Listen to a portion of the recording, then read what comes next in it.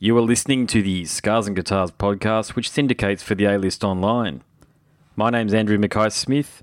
The interview subject I have coming up for you is Tame It Down. Tame is the front man, the man at the centre of LA's finest, Faster Pussycat. The reason for the conversation is to promote Faster Pussycat's upcoming tour of Australia. It's happening in February of 2019. The first show is happening on Thursday the 14th in Adelaide, Friday the 15th in Melbourne, Saturday the 16th in Sydney, and Sunday the 17th in Brisbane. I'll try and get along to that one. This is a really good conversation about all sorts of things. So let's have a listen to what Tame has to say. Here we go.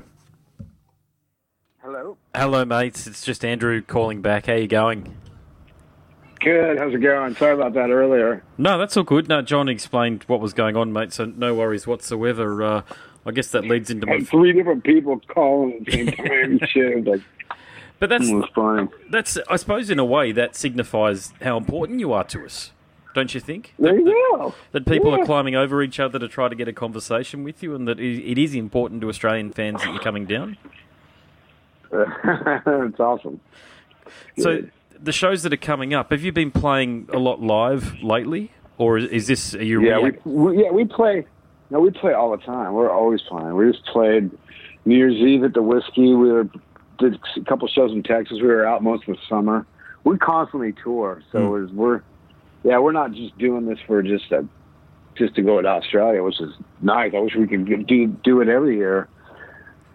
But yes. You gotta have the promoter that wants to bring you down. You can't just go down. We're not like out promoting new shit, really. You know what I mean? We're working on new stuff, but we're not out promoting it. We're just going down to do some shows. You know what I mean? So it's not like we got a label or someone that's going to bring us down there. You know what I mean? So you got to have a promoter that wants to bring you down there. So we find, Yeah. I guess every 10 years. We'll find a promoter with some balls to bring us down. Wants to do it, yeah. So do you see, it's a good point, actually. So do you see a lot of the same fans at shows? Because you do have a very loyal audience down here, I've noticed. Yeah, I mean, we do here as well, you know what I mean? So we tour every summer, and then we'll do different runs, too. Sometimes we'll tour twice a year. We'll do another month and a half, and just get logged into some other dates, but... Yep. We've been doing it for forever. Doing it forever, and it's like I do. Occasionally, I'll do motorcycle trips, around the country and stuff, and I'll end up staying with people, fans, and that turn into friends. I mean, after doing this they're not only we're fans at the beginning, and since after years and years of coming and hanging out, we just get to know them, and just you forget that they're a fan once, but because they've been your buddy for 20 years, Yeah. So it's odd. It's cool. But yeah, you get their kids, you get the fans, and then you watch the kids grow up and stuff. Yeah. I guess just being able to still be able to do this over the years, you know what I mean? You get to see people grow up, and you see people go away too as well. Yeah, so how did you... I've asked this question of so many artists, and I always get a different answer, but how did you survive the 90s? Because I know you had the Cat House, and I know you had other things going on, but it was a tough bloody era for hard rock and heavy metal. Yeah, I fucking went to Chicago and played with some goofy industrial people and Pigface and stuff, and did that. Came back to LA, and then started the Newly Deads, then started a new club called the Pretty Ugly Club. In Los Angeles, and pretty much kept busy and working throughout the 90s. So it's like just doing different shit, learning actually how to record myself without having, like, back in the late 80s and early 90s when we started. Yep. It's like we were kids. We just went into the studios, we rehearsed. I never really knew what any of the knobs meant when you went into the studio. I knew there was a slider. That's got to be volume. You know what I mean? Yeah. So it's like, that's about it. So I learned how to track and do all that shit just out of books and reading and fucking with gear, going into studios and just spending time working with friends and doing that shit. Then went to Chicago. Yeah. Did that. Joined up with Pigface, which is Martin Haggard. That formed out of Ministry, and it's Al Jorgensen. From Nine Inch Nails. It was like everybody from Ministry minus Al. So it was like fucking. He was like Trent Reznor. He came out of Pigface as well, and it was like a compilation group with a bunch of people because it came out of that "Mine Is a Terrible Thing to Taste" tour. But I got to be friends with Martin. He was working on a Skinny Puppy record in L.A. And it was just kind of at the tail end of all that shit. And he was like, "You want to come out?" Me and my buddy Mike were, trying to figure out where we're going to move. Either going to move to Chicago or New Orleans. At the time, we just wanted to get the fuck out of L.A. I wanted to change, wanted to do something different. So we both, Pigface and Martin stuff was in Chicago. We had a bunch of other friends in Chicago too. So that was the move, and we did that, and it was fun. It was fun. It was different. It was changes shit, but it's like still fucking Midwest. I'm a West Coast boy, so I was like, I got homesick and moved back to California. Yeah, Mr. I'm Sun, from Seattle, but it's It was when it's in Chicago, it gets hot and humid. In LA, at least it's hot. It's just hot.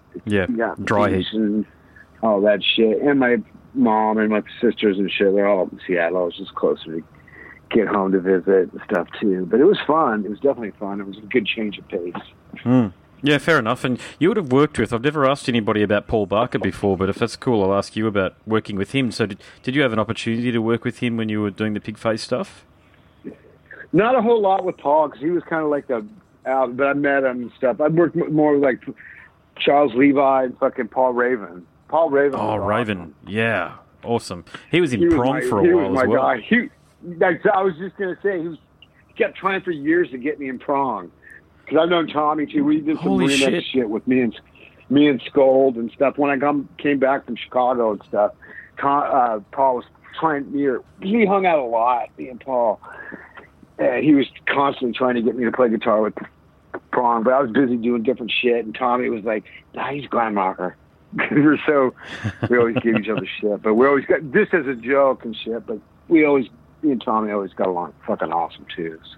Yeah, that's sweet. Actually, I'm a big Prong fan. That would have been awesome to see you do some of that stuff there. But obviously, you had other things. I was into it, but I started doing the Newly Deads at that same time, and I really liked what I was doing and the guys I was with. So I was like, I go, there's fucking huge money in it, and of course you pay everybody as least as possible. Oh yeah. He's a good bloke. He's like, it wasn't rolling in dough, but fucking good band, and they're still fucking great. Tommy's still awesome. Yeah, I saw them when they came down. Actually, not many people in the crowd, though. It must be said. I don't know what the hell happened. I don't think it was the promoter's fault, but it was one of those occasions where they played on a Tuesday and Wednesday night, middle of the week, and it wasn't really a flat out show, unfortunately. But I'm an old fan, that's why I knew Raven. But just talking about Raven, then, because of course I've read Al's biography, Al Jorgensen's biography. What's your take on working with Raven? Raven, he'd come over to here. He'd come over to my place and work with me. So he was just always fucking smiling and laughing and always fun. Always a fun guy to hang out with. Yeah. So he'd come over and help me work on shit. Because we were like, I said I was working on me and Tim Skoll were working on some shit for Prong. We were doing some remix on some of the tracks for their remixes and shit. So, but fucking Raven was always just awesome.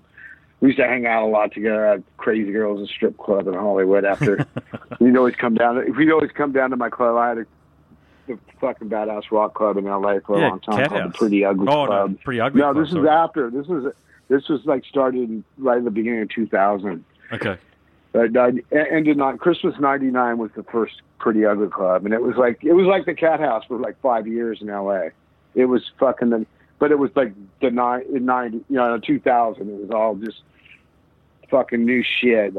Just the new glam kind of movement, rock and shit in LA at the time. And there's a lot of Gwen Mars and different shit broken and.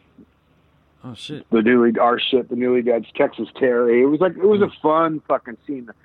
The club was packed every fucking Tuesday. So I bet. So I was only on one night. I was actually Wednesday Cat House. I was just doing some Cat House shit with Ricky. That was Tuesday. Pretty Uglies was every Wednesday. So, Oh right, yeah. So the clubs are both clubs. Are they still in existence in some shape or form? Fuck no, not at all. Gonskis. Yep. all all just part of time, you know. Well, the Cat House is legendary. You must be aware of that. People across the world, obviously I'm from Australia, and even I know about it. I've seen you wear the T-shirts in promo shots and the like. So do you get asked a lot about some of the shenanigans that happened in there?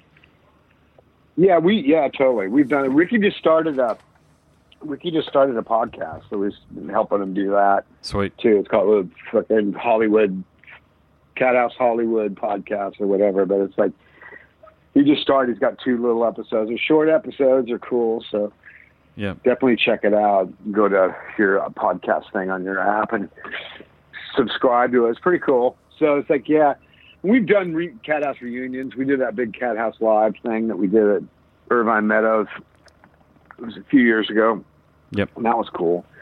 But it's like those days are just they were those days. You know what I mean? Yeah. That time and that place, even like the Pretty Ugly Club, Hollywood got to be pumping again. And it was like when you have a rock club that's in Los Angeles Magazine, which is in all like the dentist's office, and it's talking about your club, and it was pretty crazy. And it was a lot of fun. That's when I got more fucked up then than I ever did back in the old days.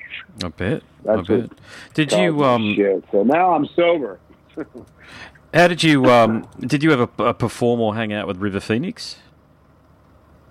Actually, I didn't ever perform, but I've hung out a couple of times with them, and I was there that night that happened. Oh shit! Yeah. I know that was. He's friends with mutual friends with a lot of people. Yeah, he's a rock and roller, Josh wasn't he? Richmond and John, and I've known Johnny Depp and fucking Robert Downey and all those fuckers since we came out, since back in like '86 and shit. I've been friends with those guys. So do you still get to? We were new rockers. They were new actors and shit too. So yeah, well, emerging rockers and emerging actors, and do you still hang out with some of those guys?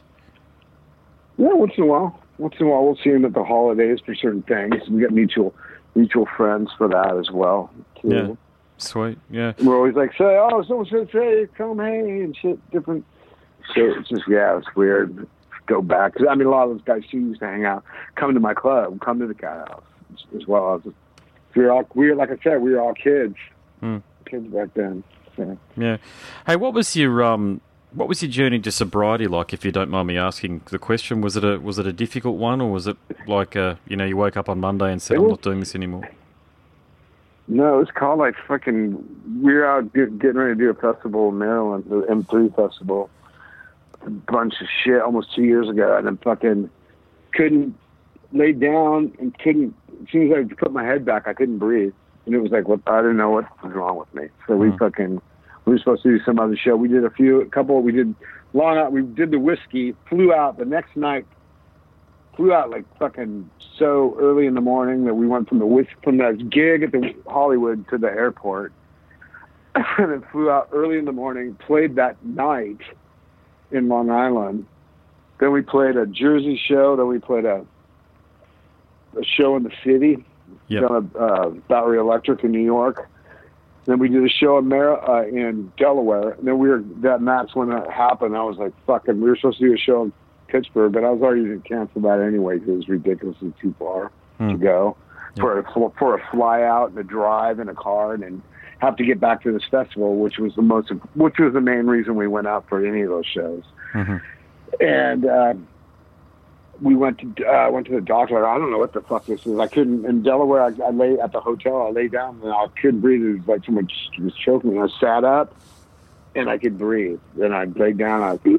So basically I had to fall asleep sitting up. And then we drove to Maryland and they go, let's just go to the doctor, check it out. Maybe it's some type of pneumonia or walking pneumonia or something. And it was fucking, I just was bombarded by everything. They were like, you're diabetic? I go, no. Oh, he goes, yeah, now. And then chances are you have lung cancer, and chances are you have kidney cancer, and you have congestive heart failure. All that at once. Jesus, so, yeah.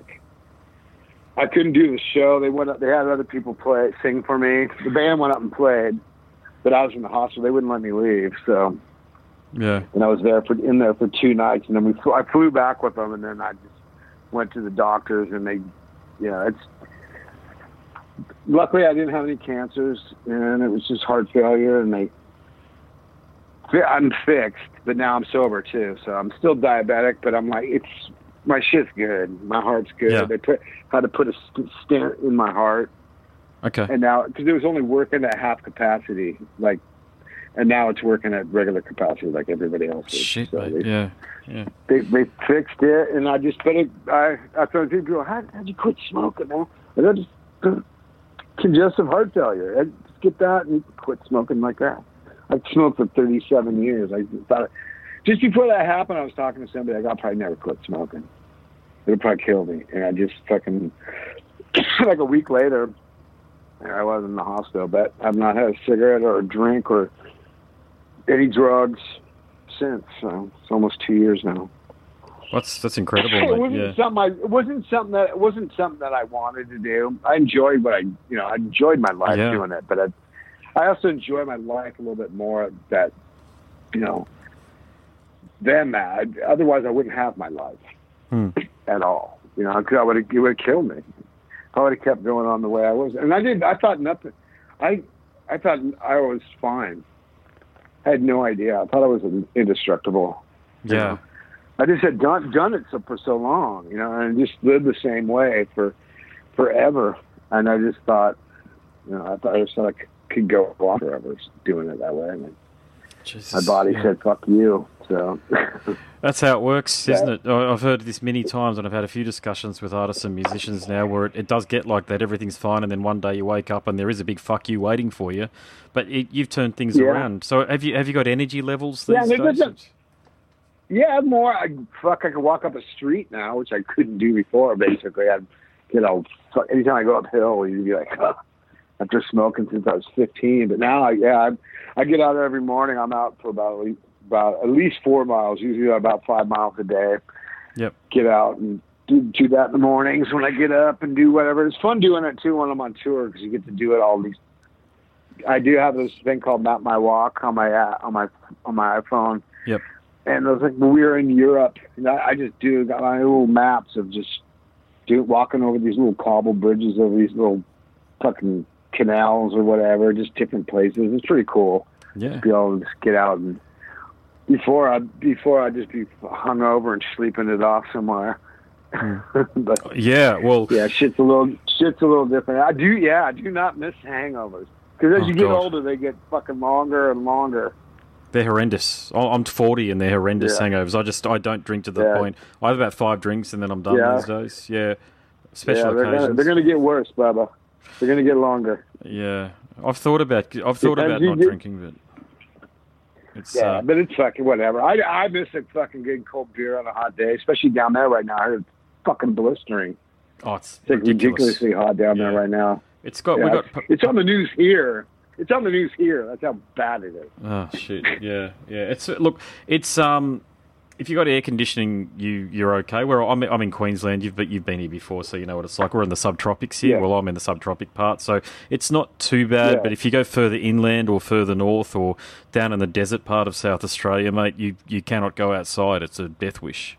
It's just far too hot. Yeah. Sometimes I do. I'm back at uni, right, studying, and I'm 40, so I'm changing careers, and I'm doing something called Australian literature, which ironically, I'm the only Australian in the class. The rest of the class is full of people where you're from in the United States. Oh, really? Yeah. So we're talking about Australia, and our history, mate, is just basically been a bit like in the when people moved from east to west in the States back in the 1700s and 1800s and the like. Mm-hmm. It's just trying to grapple with the environment and the weather. Just trying to get something that was unknown. Yeah. It's always this is not new. Hot weather and drought and very arid conditions are not new to Australia. So I suppose we can't complain too much. We've just got to deal with it. So yeah, that's it. So yeah, look, you're a survivor in my book. Do you think that's fair to say? Totally. Completely. You're a survivor, but you've done it and you've lived. I survived this fucking ball. Still rolling on it too. So Yeah, good on you. Good on you. And you know what? You've had fun doing it. And the thing that I like about listening to you talk, it doesn't sound like you've got any regrets, which I think is awesome. Nah. I do the shit the way I do it, and I've always done it that way. And there's some shit that I wish I knew, just like the face of the song. Wish I knew now I wish I knew then what I know now. Yeah. But fucking whatever. I've had a lot of fun. I've had probably more fun than most people could have in a dozen lifetimes in mine. And I take the good with the bad, but I'm still here and I'm still enjoying my mornings, so it's all right. Yeah. I can't complain. I feel very fortunate and grateful. That's wonderful, mate. Yeah. Well, look, I'll wrap things up, mate. Thanks very much for the chat. Really appreciate it. The shows down here should be cracking. So you got 4 or 5 shows, I think, that are happening across. We got 4. Yeah, I'm looking forward to it. So Adelaide, Melbourne, Sydney, and Brisbane, mate. So yeah, good luck with the shows and keep on rocking, man. It's been a pleasure to chat to you. Cool, brother. No worries, mate. Take care, man. We'll see. All right, later. For sure, brother. No worries. Catch ya. Bye. You have been listening to the Scars and Guitars podcast series, which syndicates for the A-List Online. My name is Andrew Mackay-Smith, and that conversation featured Tame Down from Faster Pussycat. Thank you so much for listening.